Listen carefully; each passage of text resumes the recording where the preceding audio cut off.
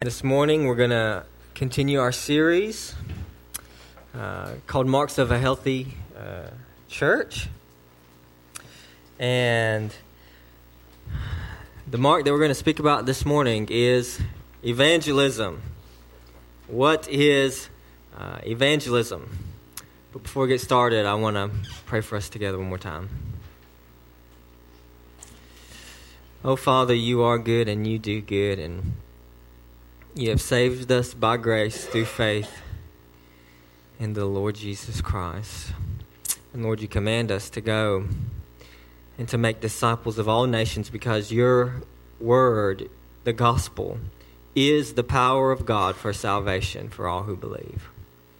And so, Lord, we just pray that by the power of your Holy Spirit, we would be obedient to that great command, that great commission, Lord, that we would proclaim the good news of what you have done and watch you extend your saving work, God, in the world through us. That is our great desire. We just pray you do a mighty work in us, God, in this community, in our friends, our acquaintances, our loved ones, God. You are mighty to save.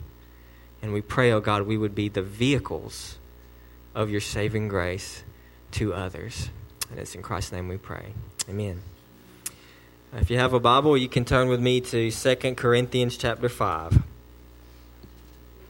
Now, 2 Corinthians chapter 5. And as you do, I want to introduce you to a man named John Harper. John Harper was a pastor in Scotland who ministered in the late early 1900s. And at one point, he spent 3 months ministering here in the States at the Moody Church in Chicago, a very famous church there, during which he experienced one of the most wonderful revivals in its history there. And he returned back to Britain, and he wasn't in Britain very long when they asked him to return to continue ministering among them there in Chicago. And so he quickly made arrangements for himself and his 6-year-old daughter to go back to America on board a ship called the Lusitania.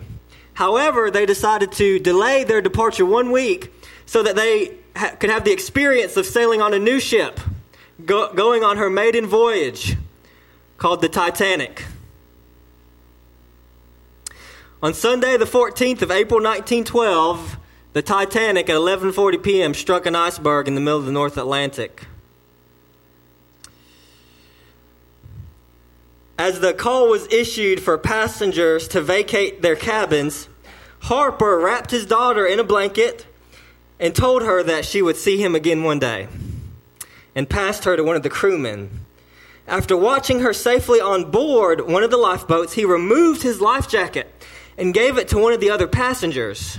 One survivor distinctly remembered hearing John Harper shout, "Women, children, and the unsaved into the lifeboats." Harper knew that believers were ready to die, but the unsaved were not ready. Harper then ran along the decks, pleading with people to turn to Christ. And with the ship's sinking, he called the orchestra to play "Nearer, My God, to Thee." Gathering people around him on deck, he knelt down, and with holy joy in his face, he raised his arms in prayer. As the ship began to lurch, he jumped into the icy waters and swam frantically to all he could reach, beseeching them to turn to the Lord Jesus and be saved. Finally, as hypothermia set in, John Harper sank beneath the waters and passed into the Lord's presence at the age of 39 years old.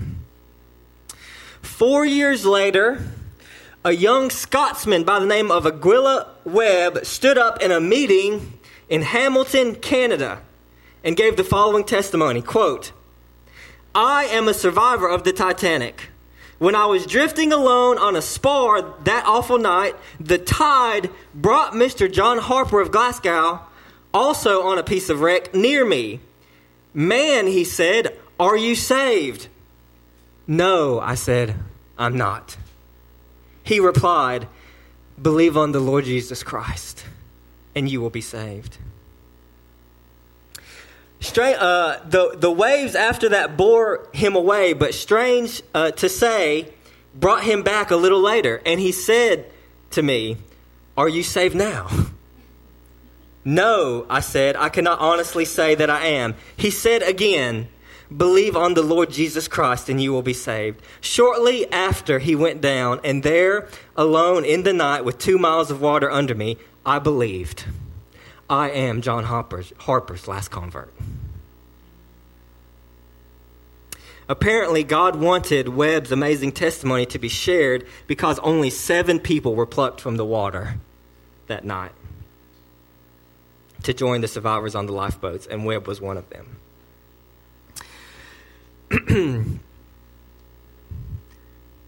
What is evangelism? It is proclaiming the good news that if you believe on the Lord Jesus Christ, you will be saved. And there is no greater news to share. And it is an urgent message. And as John Harper said, women, children, and the unsaved into the lifeboats. If you know Christ, we're ready, we're okay. But if you don't know Christ, you're not okay. You may feel safe, but you're not safe. And the worst thing that could happen is we enter into a Christless eternity. And so we have a mission as part of the church to proclaim the gospel of Christ. And that's what I want to talk about this morning as we discuss what is evangelism. What is evangelism? So if you have a Bible and you're able and willing, I invite you to stand in honor of the reading of God's word. From 2 Corinthians chapter 5, beginning in verse 20. Just 2 verses. Verse 20.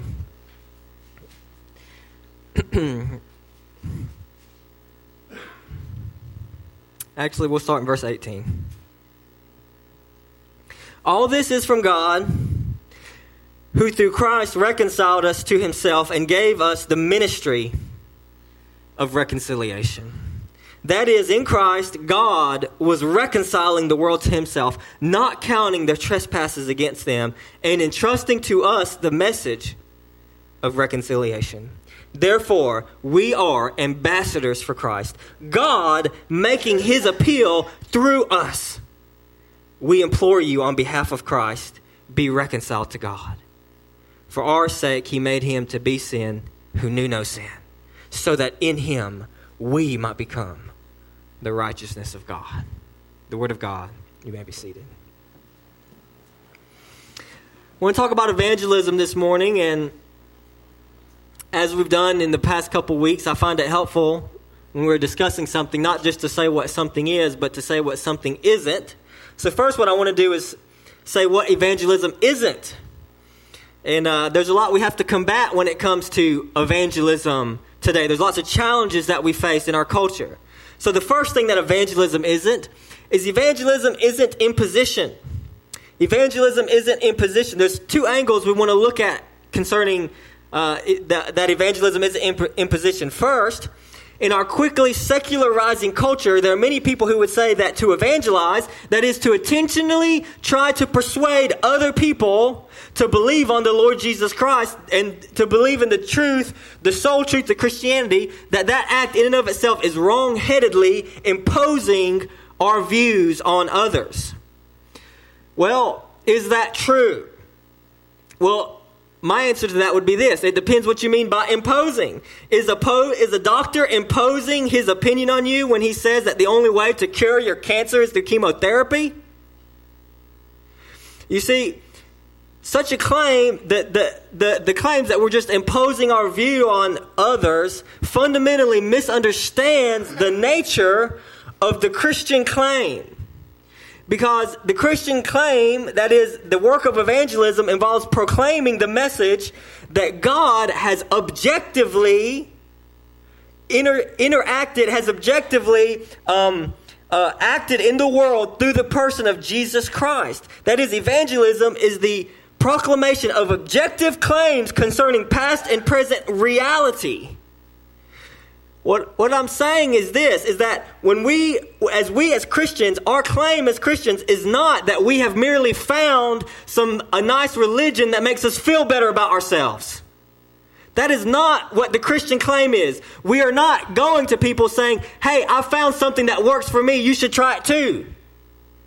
That's not the Christian claim. The Christian claim is that the historical person of Jesus of Nazareth 2,000 years ago in the land of what we now call modern day Israel really lived. He really died. He really rose from the dead. He really appeared to his followers over a period of 40 days. He really ascended back into heaven before their own two eyes. He really poured out the Holy Spirit on high. And he's really coming back. And all this really makes a difference in your life. Amen. Because we're not saying that this is a nice little fairy tale story. We're saying this really happened.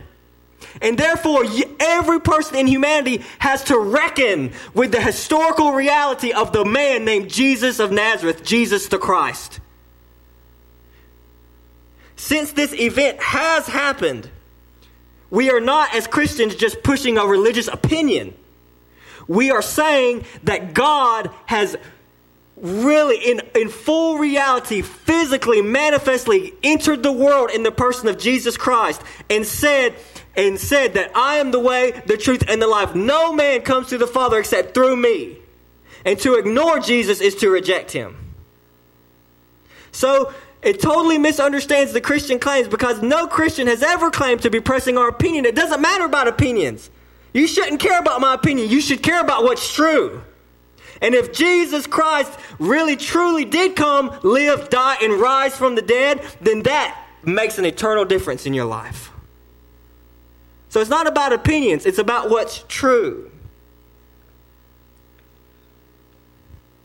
So the claims of Christianity are not mere religious opinions, but claims of historical fact of God intersecting the world through Christ and appointing him as the head of a new kingdom and a new humanity which shall soon overthrow this present age. So the first way that we see evangelism isn't imposition is to understand that as Christians, we're not peddling a religious opinion. We're peddling the truth of the gospel of Jesus Christ. We're proclaiming it. The second angle to which we can look at that evangelism isn't imposition is addressing the times where we might say that Christians have at times tried to wrongly impose Christianity on others. And what I mean by that is this. I believe that sometimes, not so much today, but in the past, in a zeal and a passion, most of the time with the right heart, to get converts or to win souls, at times in the past, people have used what we could call manipulative tactics in order to get a decision or to get somebody to pray a prayer. So that then they could go and report and say, hey, we had so many souls saved today. And that was a problem, and it has been a problem. And it's a problem today because half the people you run out to said, I was saved because I prayed a prayer 25 years ago.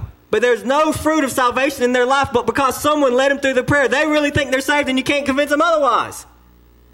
That's a problem. So we are falsely, wrongly imposing Christianity if we try to use manipulative tactics to try to just get someone to pray a prayer to make a decision for Christ. Christianity, another way we could wrongly impose Christianity is when we try to expect non-Christians to act like Christians. In other words, if we preach a Christian morality without preaching Christ, we're preaching a false gospel. People who don't know Christ cannot act like a Christian. It's impossible. They don't have the Holy Spirit enabling us to turn from our sin, to convict us of our sin, and to change us, and to change our desires. So trying to impose Christianity this way is wrong because it's impossible. We cannot impose Christianity on someone any more than a straitjacket can make a serial killer a good person. If all Christianity was not doing bad things, then a straitjacket can make a good Christian. But that's not what Christianity is. Christianity is not about doing good things. Christianity is having your heart supernaturally changed by the power of God through the Holy Spirit. It's about becoming a new person. It's about seeing Jesus Christ with eyes of faith and seeing that all the world belongs to him and that he is worth everything we might possibly have to give up to have him. Therefore, I will turn from my sin, turn from the world, turn to him and embrace Christ as the greatest treasure to be gained in all of existence. That is supernatural. It's a change of heart. It's a change of desire. Paul says in Ephesians 4, let the thief no longer steal, but rather let him labor, doing honest work with his own hands, so that he may have something to share with somebody in need. So what is Paul's conception of Christianity? Does Christianity merely to make a thief stop being a thief? Well, that's part of it, but it's more than that. A straitjacket can make a thief stop being a thief. What's the goal of Christianity? Christianity is to change the thief from wanting to steal altogether and in fact changing his heart to making him want to work hard, doing honest work so that he could then help others who are really in need. That's what Christianity does. It changes your heart into a different person. And that cannot be imposed. So Christianity, first of all, is not imposition. Secondly, evangelism isn't imposition. And secondly, evangelism isn't personal testimony. Evangelism isn't personal testimony. Of course, I love personal testimonies. And I love personal testimonies. And I love to hear how God has changed people's life. I just think we just have to be careful that when we share our testimony with people, we make sure that we include the gospel when we share our testimony. Because sharing our testimony isn't the same thing as evangelism. They're related, but they're not the same thing. So when we share our testimony, we need to make sure that we include how we heard the gospel of Jesus, how he lived, how he died, how he rose from the dead, how he's coming back, and how that truth has made a difference in our life, and how the person that we're sharing with, how they must respond to that truth as well. That's the gospel. Because the danger can be if we just tell people how God has changed us without sharing the gospel, they may think things like this, and I've heard stuff like this. They'll say things like, well, I'm glad that works for you. I'm really glad that works for you. I'm glad it worked out for you. They're happy for you. But they see no relevance of it for them, for their personal life. And when we share the gospel, what we are saying is that the gospel is relevant to every life because it's rooted in historical reality and in the person of Jesus Christ that we will all have to reckon with one day. It's not just that it works for me. And so when we share our testimony, we must be careful to make sure we share the gospel as well. So evangelism isn't imposition, it isn't personal testimony.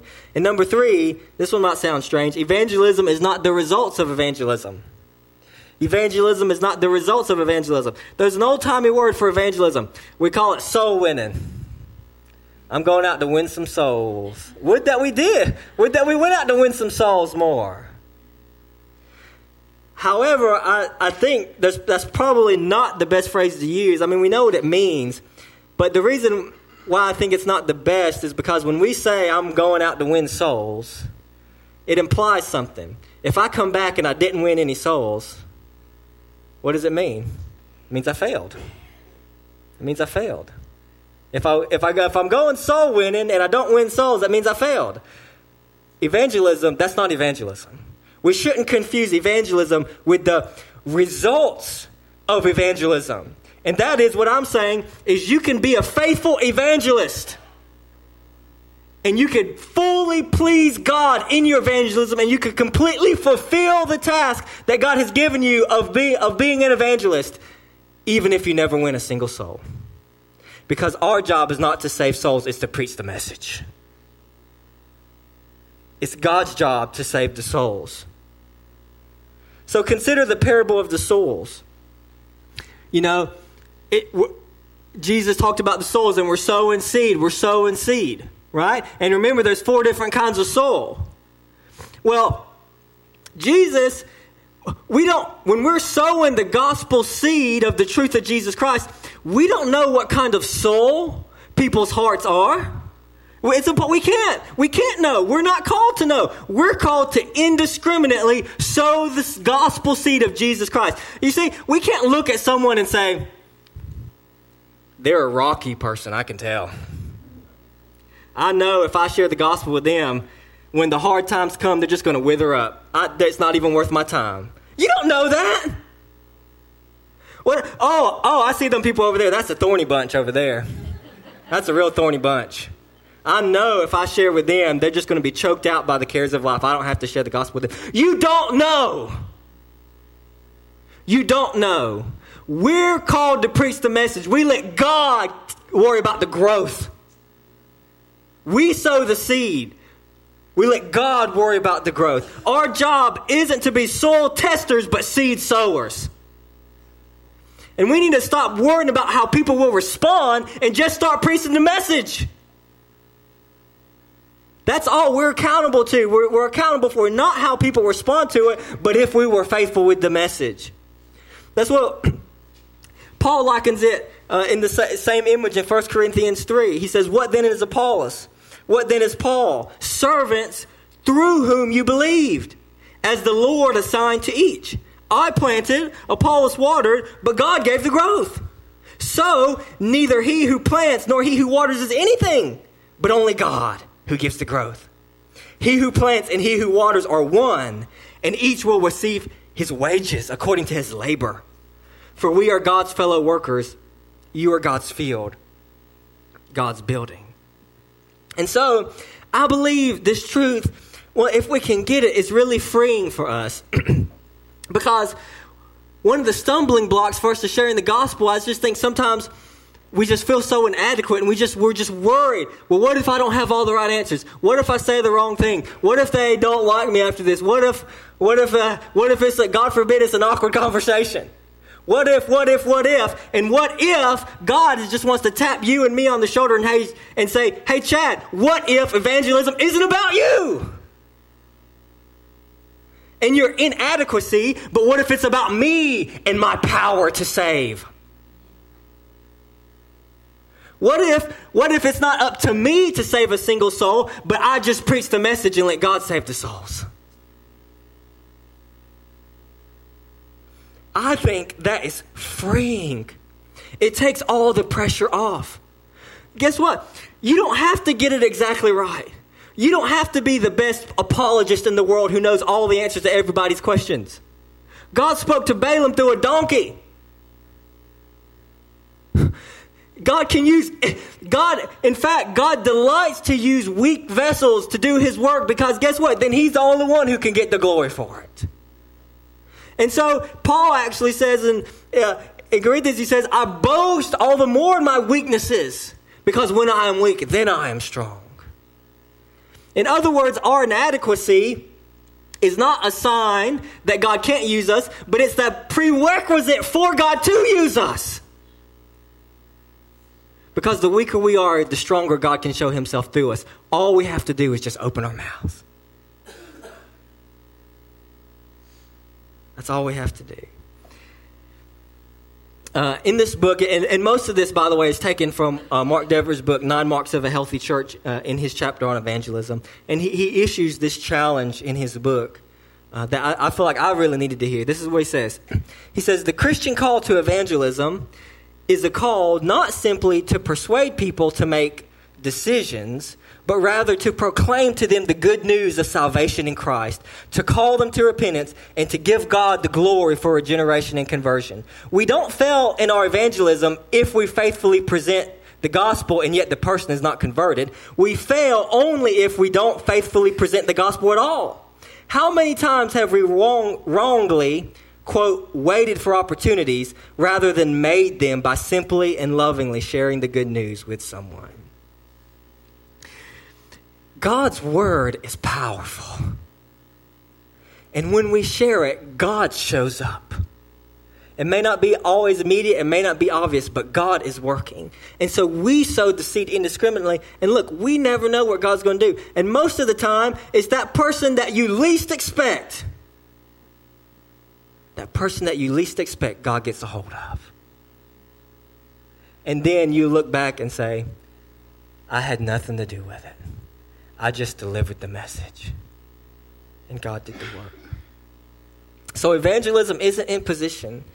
It isn't personal testimony. It's not the results of evangelism. And so in explaining what evangelism isn't, we've already explained what it is. And that all it is simply proclaiming the gospel. 2 weeks ago, we preached a whole sermon on what is the gospel. All evangelism is we just deliver the message. We just love people enough to say, hey, can I talk to you something?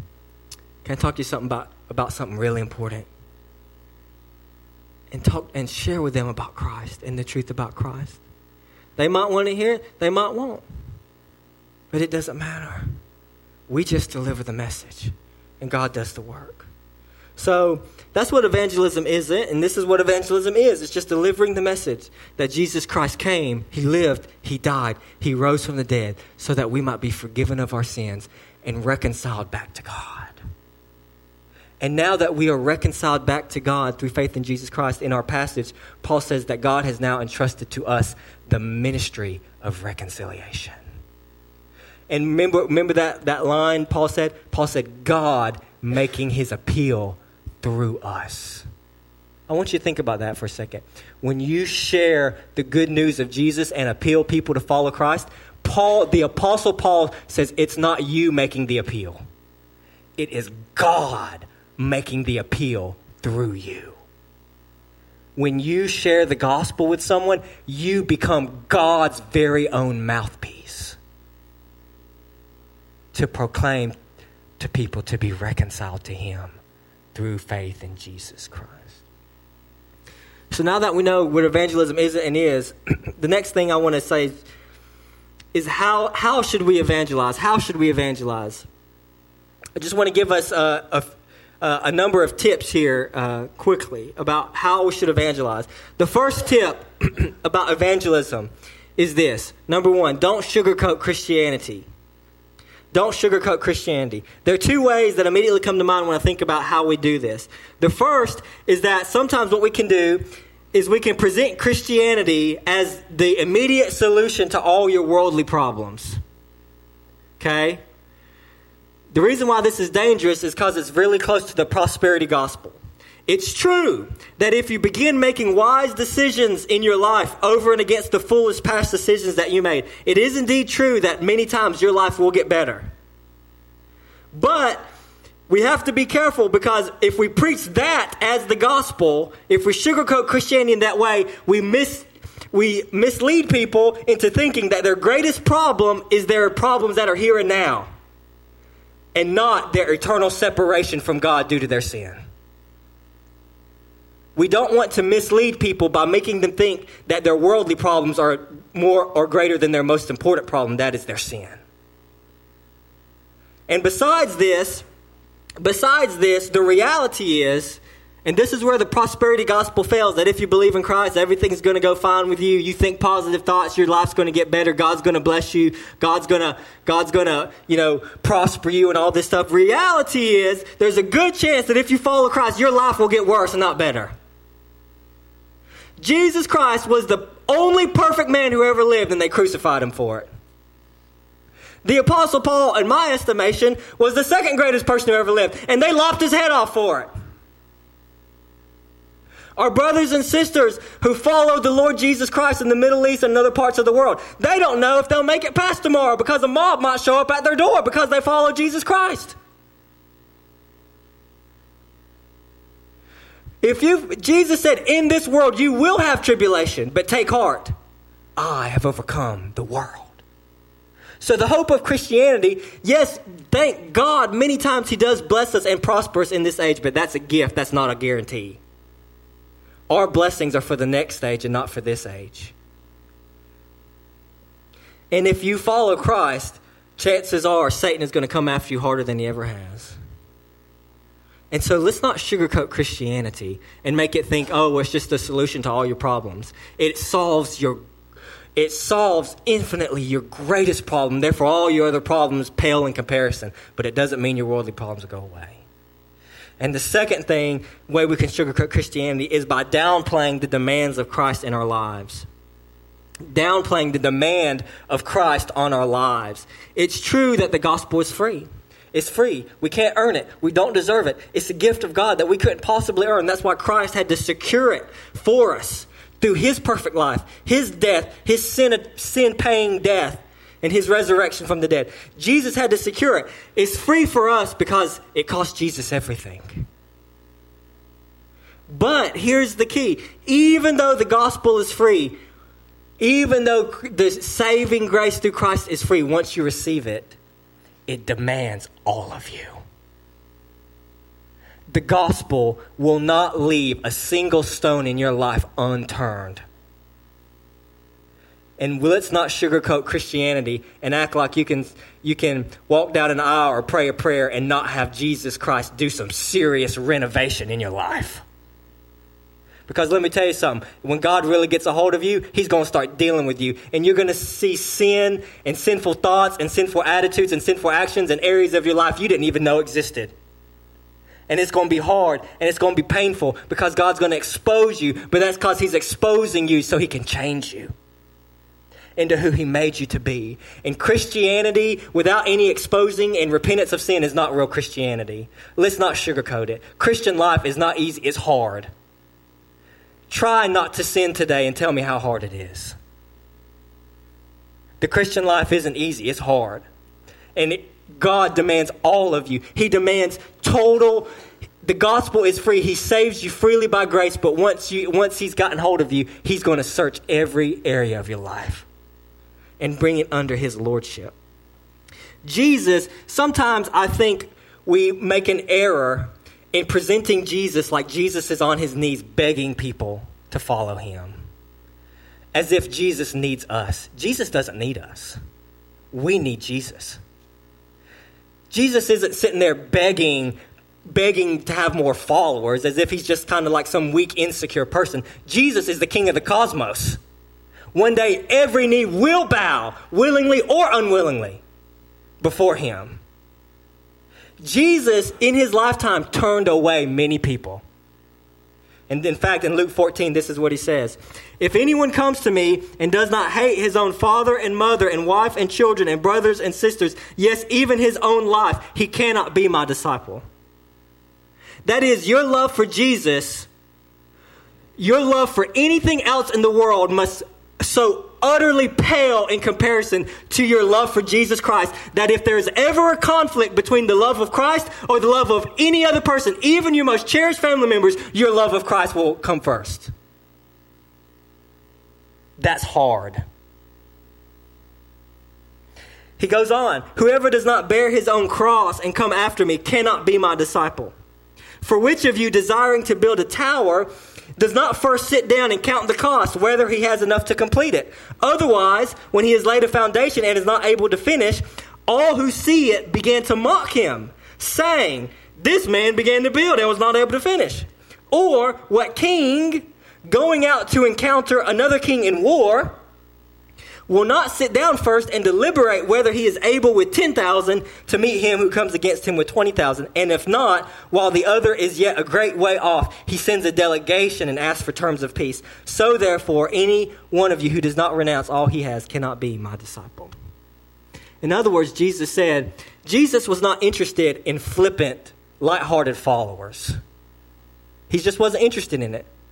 Jesus said, if you're going to follow me, you better count the cost. It's all in. That's why we sing the song, I have decided to follow Jesus. No turning back. No turning back. All in. Are you all in on Jesus? So number one, don't sugarcoat Christianity. Number two, tell them that Christ is worth all the cost. When you evangelize, tell people that Christ is worth all the cost. It's costly, but it's worth all the cost. The famous missionary Jim Elliot, who was run through by a spear when he landed in Ecuador to tell the Auca Indians about the gospel of Jesus Christ. He wrote in his journal, Jim Elliot said, he is no fool who gives what he cannot keep to gain what he cannot lose. He is no fool who gives what he cannot keep to gain what he cannot lose.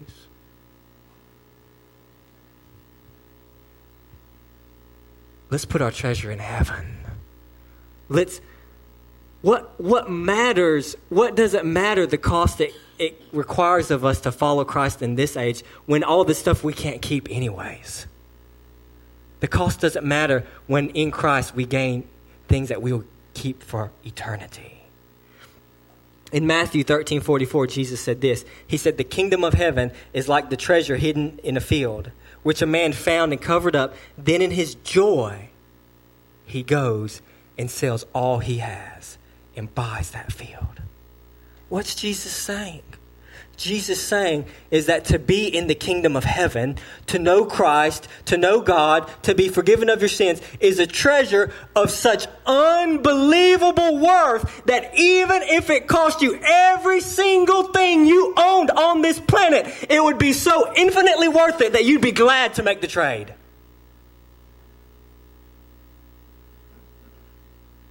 If Jesus Christ cost you every single dime and everything you loved on this world, let me tell you something, Jesus is worth it. He's worth it. Let people know that Christ is costly, but it's worth all the cost. He's worth all the cost. Number 3, express the urgency of the situation. Express the urgency of the situation. When we talk to people about Christ, you know, I talked to somebody fairly recently, and they just said they weren't ready.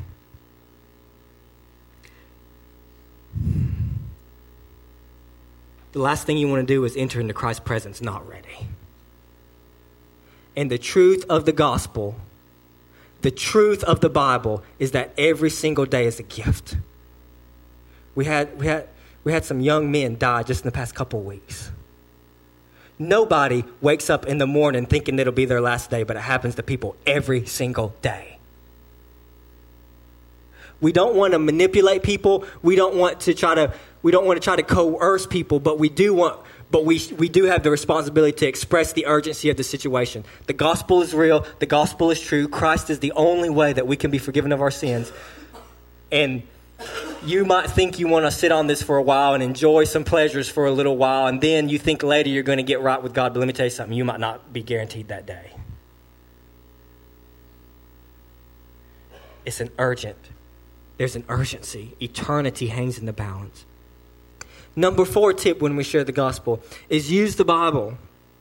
Whenever possible, keep a Bible on hand, keep a tract on hand, that when you're telling people about Christ, you can point them to actual scriptures, memorize some passages that you can use to share the gospel. And why this is so important is because even though we live in an increasingly secularizing culture where people don't even know what the Bible says, hardly, much less respect it much anymore, but at the same time, there's just something powerful about God's word. And many people are shocked to find what the Bible actually says, because most of them don't even know what it says. And if you can quote directly from the scriptures, one of the most powerful things that happen is that when you're quoting the Bible, you're not just giving your opinion, you're giving what the Bible says, you're giving what God has said. So if someone does kind of get a little combative with you, when you quote scripture, what you're saying is hey, you're not arguing with me, you're arguing with God. This has nothing to do with me. This is what God has said. It doesn't matter whether you like it or not. If God says it, that's it. That's all there is to it. He's the boss, not us. He makes the rules. So use the Bible. Number 5, build relationships. Build relationships. Because we live in a day of increasing biblical illiteracy and a worldview that is just getting further and farther away from biblical understanding, it's going to be a lot harder to get people to fully grasp the gospel. And so we're going to be able to sow seeds broadly, but God places all kinds of people in our lives at various stages where we don't have to be content to just sow seed, but He's going to put people in our lives that we actually have opportunity to spend more time with and water those seeds. Because in many cases nowadays, it's going to take time to keep sharing and keep explaining so that things become more clear. Because it's going to be harder for people to grasp things because the worldview is increasingly separate from the Bible. And so be intentional. We've talked about who's your one, and in a few weeks we're going to kick off a series, and we're going to push again hard this coming fall about who's your one. We can't do everything, but we can do something for Christ. You say, it's hard to share. Yeah, I know it's hard to share the gospel. Look, he who is in you is greater than he who is in the world. You can tell one person about Jesus. I know you can. God's Holy Spirit dwells in you. God can use us to point one person to Christ. Who's that one person? Build relationships. Water the seeds. Number 6, Number 6 tip is work together.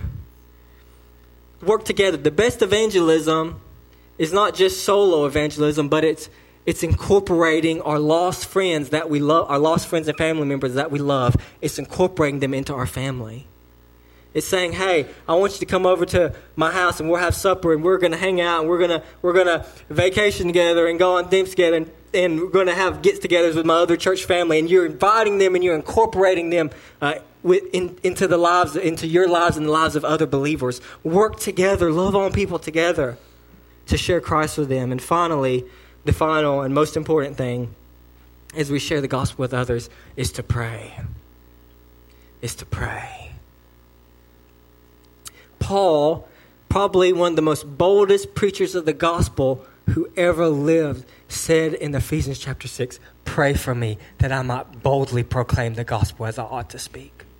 Why do you think Paul was so bold? Because he was better than you and me? No, because he prayed that God would make him bold. And he asked other people to pray for him that God would make him bold. That's why he was bold. Not because he was stronger than you and me, but because he leaned on God and God gave him the strength. And so we pray and say, as you're walking up to have the conversation with someone, you're saying, God help me, God help me, God help me, God help me. And he will.